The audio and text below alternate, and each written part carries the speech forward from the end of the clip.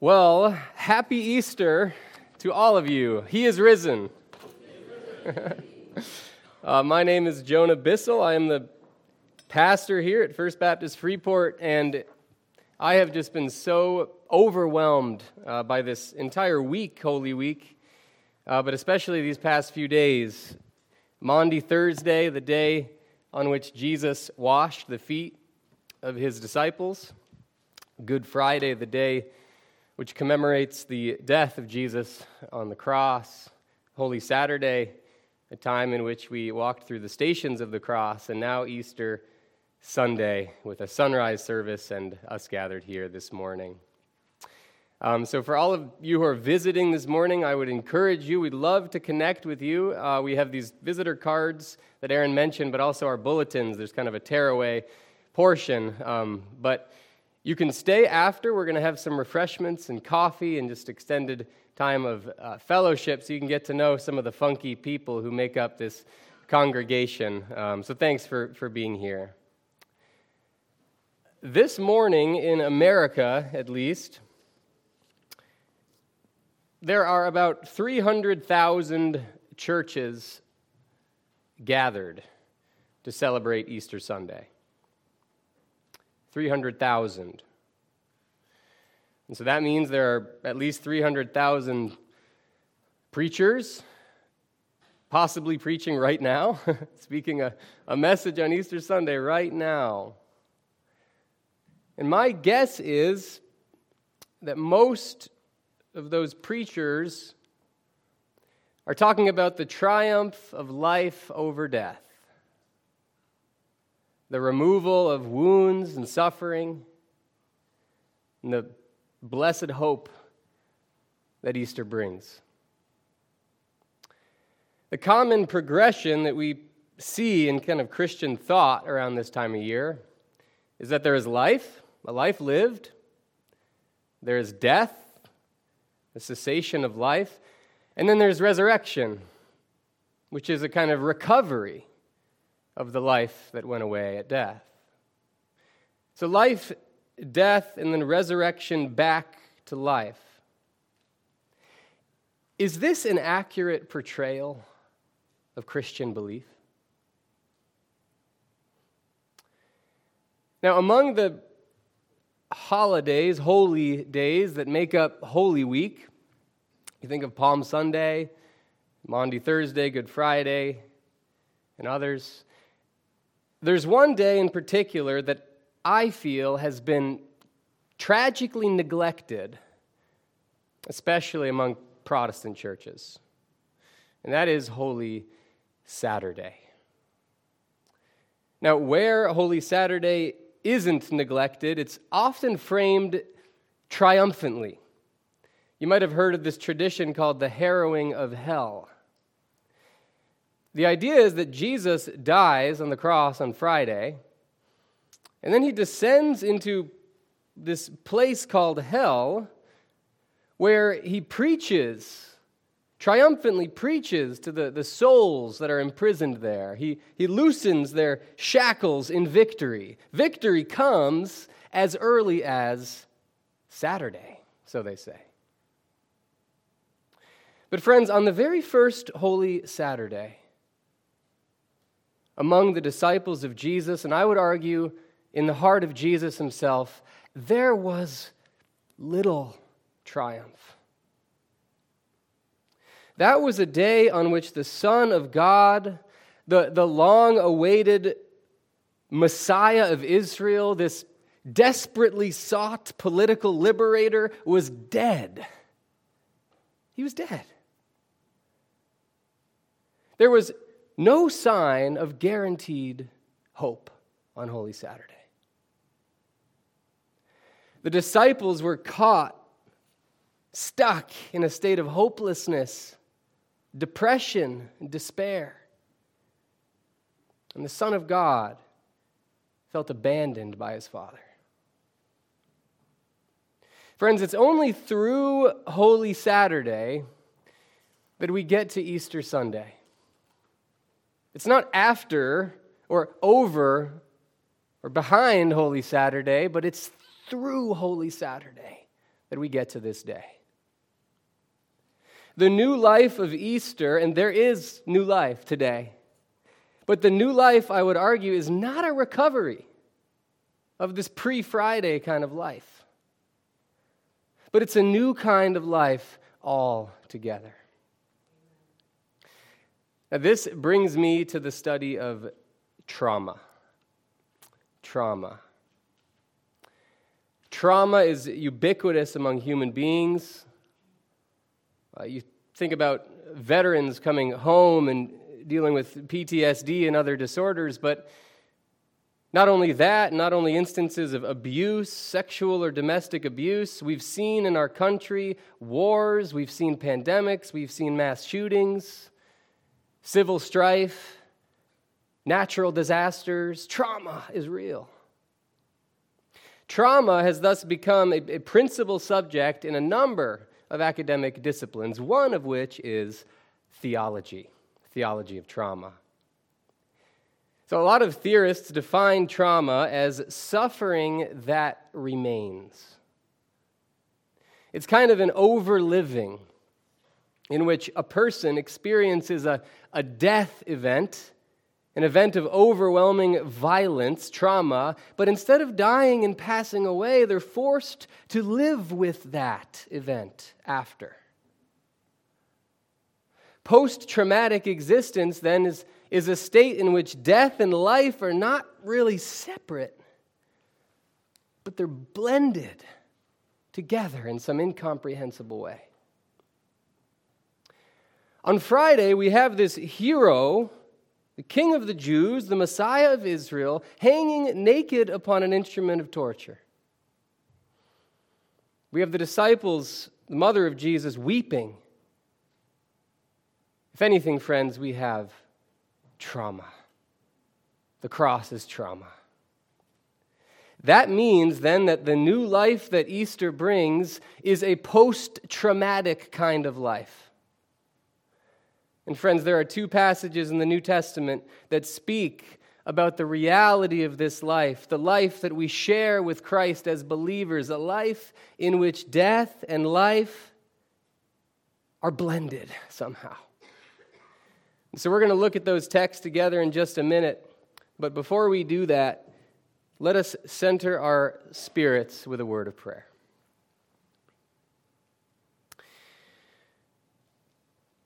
Lord Jesus,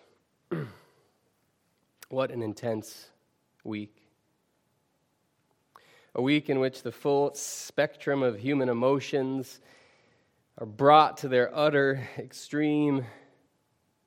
Sorrow, anger, confusion, fear, hopelessness, and yes, joy, but all together this week, Lord. Help us to make sense of what Easter really is, to make sense of what kind of life you have to offer us today, Lord. Be with us this morning, Jesus. Bring us to you, Jesus. May you be glorified, Jesus, this morning. In Christ's name, amen. So the texts that we're going to look at come in Paul's letter called 2 Corinthians in the New Testament. And so we haven't been in 2 Corinthians. So those who are visiting, and we're not going to be in there next week, you're not really coming in the middle of something. We're all on the same page, literally, here. So 2 Corinthians, and the excerpts are going to come in chapters 4 and 5. Let me just say that Paul established this church congregation in Corinth, the capital of Achaia, which is now Greece. And he wrote a series of letters to this church. He established the church, and when it was strong enough, he went away, and then immediately some people came in and started to call into question Paul's authority. So among other things, 2 Corinthians is Paul's way of bolstering or arguing for his apostolic authority, but he doesn't do that in the way you'd expect, appealing to worldly categories, credentials, things like that. He actually points rather to his weakness and his sharing in the sufferings of Christ. And so the passages we're going to look at fall in that context, but they apply to the life of all believers, all who associate with Jesus. So 2 Corinthians 4, 8 through 11, and 5, 14 through 17. The words will be on screen so you can follow along, but you can also follow along in your pew Bibles. So I'm going to read these verses, and now as you are able, friends, I invite you to stand for the reading of God's Word.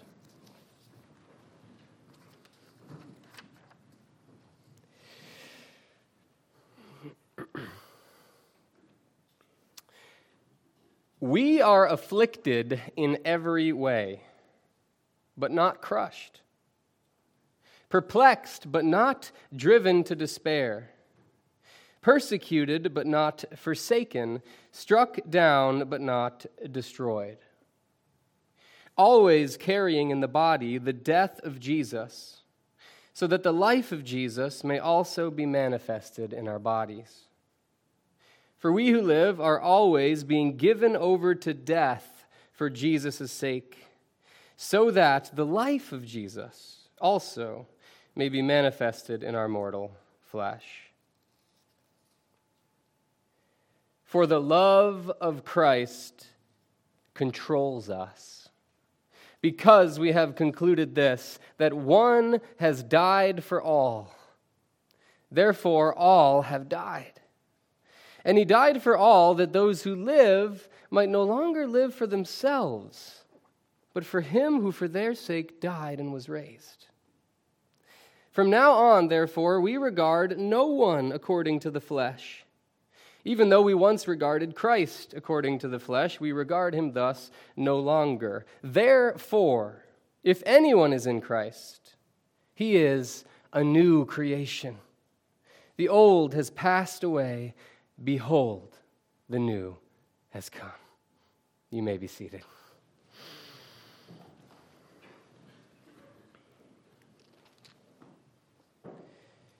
So here we have two short passages that are related, but which speak of the believer's existence as a state in which death and life coexist. That's the first passage in chapter 4.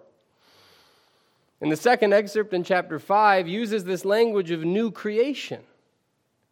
So Paul is pointing to his existence and the existence of believers holding the death of Jesus and his life together, and he calls that thing new creation, something new that we celebrate today. So what I'd like to do is just walk through these passages, commenting on some of the details before closing our time with some words of application for us today, this morning. So let's look at chapter 4, verses 8 through 11. The verse right before our passage, which you may be familiar with, talks about the apostles, and all Christians for that matter, as being like these disposable clay jars that were used in antiquity. Now, it's kind of like our bottles today, which I guess shouldn't be disposable. Now that's kind of phasing out, but things where the material doesn't really matter. And in this case, it was used as a lantern often. And so these earthen vessels worked better if the surface, the material, was thin, almost translucent. And if holes were poked or there were cracks, the light would actually shine out of it better. So Paul talks about himself as a jar of clay which houses this treasure, this light, which is likely the gospel or the Holy Spirit, and or perhaps both. And so that is the image that he uses. And then in verses 8 and 9, we get 4 pairs following the same pattern. He says, in every way we are this, but we are not this. And I think grammatically that this phrase, in every way, even though it's only included in verse 8, I think it's meant to go with every pair. Paul says, as apostles, as believers, as followers of Jesus, we are in every way afflicted. It's the language of pressing hard on someone, almost in a crowd, pressure, affliction. We are afflicted in every way. In every way, he says, we are perplexed, confused, at a loss, not knowing what's really going on. In every way, we are persecuted. Common word in the New Testament. We are hunted down. We are pursued by others. In every way, we are struck so hard that we fall onto the ground. Struck down. Paul says, you'll know of my authority. You'll know that I'm the real deal, that I'm a follower of Jesus because I'm afflicted, I'm perplexed, I'm persecuted, I'm struck down. But, although I am afflicted in every way, I am not crushed. I'm not utterly crushed. Although I am perplexed and confused, I'm not completely bewildered. Although I'm pursued and persecuted, I am not utterly forsaken. These are the words of Jesus on the cross. My God, why have you forsaken me? Even though I'm struck down, I'm not ruined. I don't perish. I'm not destroyed. In verses 10 and 11, Paul spells out in greater detail what he means. We as Christians, as those who've connected our lives with the life of Jesus, we always carry in the body the death of Jesus. Now, this word for death is not the common word for death in Paul's letters. This is not the word which signifies the death event, the moment at which your organs stop functioning. That moment in time where you flatten out, your vital signs are flat. This is death as process. If you buy a plant and you fail to water it, you can see it get yellow, you can see it lose its leaves. It's dying, it's deteriorating. As human beings get older, certain parts of their body start to fail, and then all you talk about is, what's going wrong with your body. No, sorry. But that is the idea, this death as process. Could also be translated killed, as Jesus was put to death. But I think this image of deterioration and decay is better. The idea is that as Christians, we carry this decay of Jesus, the movement of death in our bodies, so that the life process, vivification, vitalization, growth, development, life. If you were here last year and saw our baby twins, you'd see now that they have grown, they've developed life. We carry that life process, too, so that it may be manifested through that earthen vessel, that jar. Verse 11, he says, we who live, Christians who are alive, are always being handed over to death. The same word used to describe Jesus being handed over to the Roman authorities. We are always being handed over to death for Jesus' sake, again, so that the life of Jesus may shine forth in our frail mortal flesh. One of the best images to communicate what's going on here is the image of compost. We used to have a lot of land, and we raised chickens and ducks and various animals, and we raised them for meat. And along with our vegetable scraps and the viscera of our birds, we would put all that into a pile. So death into a pile. But after a few hours even, we'd come back to stir the compost, and it would be bursting with larvae, with worms. Gross, I know, but life. This was a place in which death and life coexisted, in which death actually bloomed into life. And I think it's a helpful image for us today. So moving on then to chapter 5, Paul talks about new creation. But first in verse 14 he says, what motivates us to get out of bed, given that we are walking compost? I mean, what is our inspiration to keep to keep going, to keep moving, to keep working. He says, the love of Christ. And he isn't primarily talking about his love of Christ here. This is Christ's love for Paul. The love of Jesus motivates us to keep living with this death in us. And this is not just any love, but a love that issues forth in this, that one, he says, one has died for all. Therefore, all, in a sense, have died.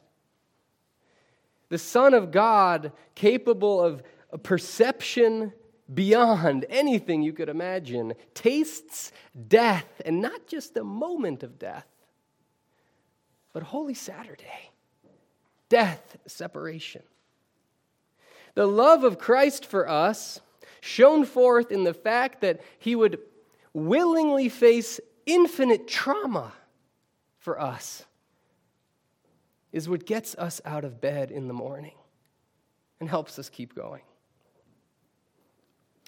Verse 15, he died for all, in parallelism with 14, that those who live might no longer live for themselves. That kind of life, that selfish life, has died with Jesus on the cross. And now they live a life for the sake of the one who died for us. In verse 16, Paul says, we've been given new eyes.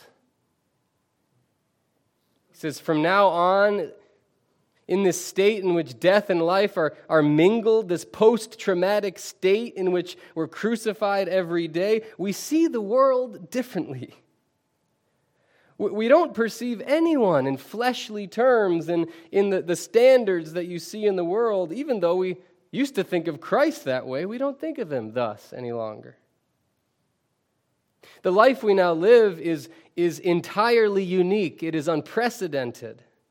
It means that we move in the world, we perceive the world differently, in an entirely new way. And summing it all up in verse 17, he says, therefore, on the basis of all of this, if anyone is connected to Jesus, he doesn't say if anyone perfectly trusts and never doubts in Jesus, but if anyone says, I need someone else to save me, I need Jesus, I don't know everything, but I need him. If anyone's in Christ, new creation. There's none of this he is in the Greek. All there is new creation. If anyone exists in Christ, the entire universe has been remade. A universe in which we perceive people differently, in which death and life are not separate like they used to be, but they're held together. The old has passed away. Behold, the new has come. Can I get an amen? New creation is what we celebrate on Easter Sunday. It's not a refurbishing of the old creation. It's something entirely new. Friends, the central event, I would say, of the Christian faith, and perhaps this is up for debate, but I would bet on it, the central event is the cross, the crucifixion of Jesus. In other words, the central event, the heart of Christianity, is the traumatization of the Son of God. It's an event of incomprehensible suffering in God. I would argue suffering which remains even after the resurrection.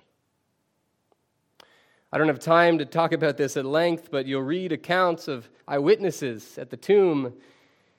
And one thing that the gospel writers note is that Jesus identifies himself to his disciples by his wounds, his unhealed wounds. In the Old Testament, you'll read about this Messiah figure, this suffering servant, this man of sorrows, who carries the trauma of the universe in his body. And so at least right now, before he has made all things new, death and life, suffering and hope, they exist together. It's no accident then that believers, Christians, are said to die every day, or to carry this death process in our bodies. Suffering and trauma, friends, are not incidental experiences that you just step over, or push through, and put behind you. Rather, they're the stuff of new creation. It's the clay of new creation. About 4 years ago, I've told some of you this story. We were living in North Carolina. I was about to finish my first year of grad school. I was taking 4 classes at once. I was working almost 30 hours a week in the piercing North Carolina sun. And one night, I don't know if it was night, morning, whatever, it was wee hours of the morning, I guess, and I had the most vivid dream of my life. I woke up utterly terrified, covered in sweat, heart racing, and I felt completely different. I found out after that this was a stress-induced panic attack, which led to months of clinical depression, for which I needed medication, counseling, psychiatry consultations. I'm still dealing with some of that today. What I noticed and what I remember about that time was how utterly different everything felt right after. We would go on walks right next door in this neighborhood, familiar neighborhood. And I remember the day after this panic attack, we'd go on a walk, and although I remembered walking there, the place felt cold, unsafe, unfamiliar. The cognitive information was there, but all the feelings of familiarity and warmth were gone. I was feverish, I was on edge, I thought I had any number of physical diseases. I had no idea what was going on. And there was one moment in my counselor's office, between doctor's appointments and psychiatry consults, where I just came out and asked, am I ever going to feel like I did before? I felt like in a moment this switch just flipped. My life flipped. My personality, I felt, was different. My identity was taken away. Everything was different. Am I ever going to feel the way I did before? And you know what she said, my counselor? Bless her heart, this woman. It was silent for a few moments. She looked at me and she said, would you know if you did? She said, if you woke up tomorrow and, quote, felt like you did before, would you even know it as such? At that point, friends, everything clicked in me. I had been desperately wanting to recover the life that I had before, to flip the switch back, as it were. I had assumed that this current new, I would call it a post-traumatic state, I had assumed that it was categorically bad, something to move past. But when she said those words, I started to see it differently.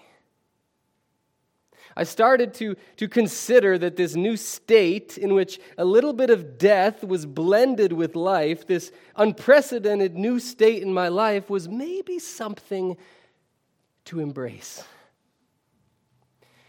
Now, let me just say a huge caveat here, that there are some in this room who have experienced trauma far worse than anything I've ever experienced. I am not saying to you today to embrace the flashbacks, the sweats, the rushes to the emergency room. I am not saying that. What I am saying is that the experience of trauma survivors matches the experience of Jesus Christ. To identify with Jesus is to identify truly with a trauma survivor. with a God who was traumatized for you. For you. So you could be made new. Made something entirely new and unique and unprecedented. To identify with Jesus is to identify with a God who took the world's brokenness into himself. To form the clay of this new world. The new world, at least as it stands right now, is a world in which death and life are mixed. In which the slaughtered lamb of Passover somehow is this strong lion of Judah. It's a world in which the broken, the diseased, the sick are the healed, are the healthy. And with all of that said, friends, this morning, I want you to make a decision. I really do. I want you to choose to identify with this Jesus, broken for you, to identify with him. Not to perfectly go your whole life, never failing him, never doubting him, but to say that is what I need to identify with him, or to choose to remain at a distance. Those are the choices. I'm not going to have you say a sinner's prayer, or donate any money to this church, or become a member, nothing like that. I simply want you to identify with Jesus, to embrace the life that he has to offer, and to become a new creation. Easter is a day of resurrection. Yes. It's a day of life and a day of hope. Yes, yes. But the life that emerges on Easter is strange, unprecedented and new. And it's that life that Jesus offers you today. Easter may be the single best day of the year to say yes to the risen Christ. My prayer for you is that this Easter Sunday 2023, that you would say yes to Jesus. And in saying yes, that you'd become today a new creation. Let's pray. Jesus, thank you so much for your wounds, Lord. By your wounds we are healed. And they are wounds, Lord, that are not just erased, but which remain. The world has been traumatized, Lord. Evil and violence run rampant in our world. We as Christians, as bearers of this treasure, this gospel, have everything to say to trauma. I pray, Lord, that we this day and moving forward would not look away from suffering, that we would not come out with an answer, a solution for it, but that we would sit with those who are suffering, sometimes just breathing with them, and that we would embody the death and life of Jesus together in everything we do. In Jesus' name, amen.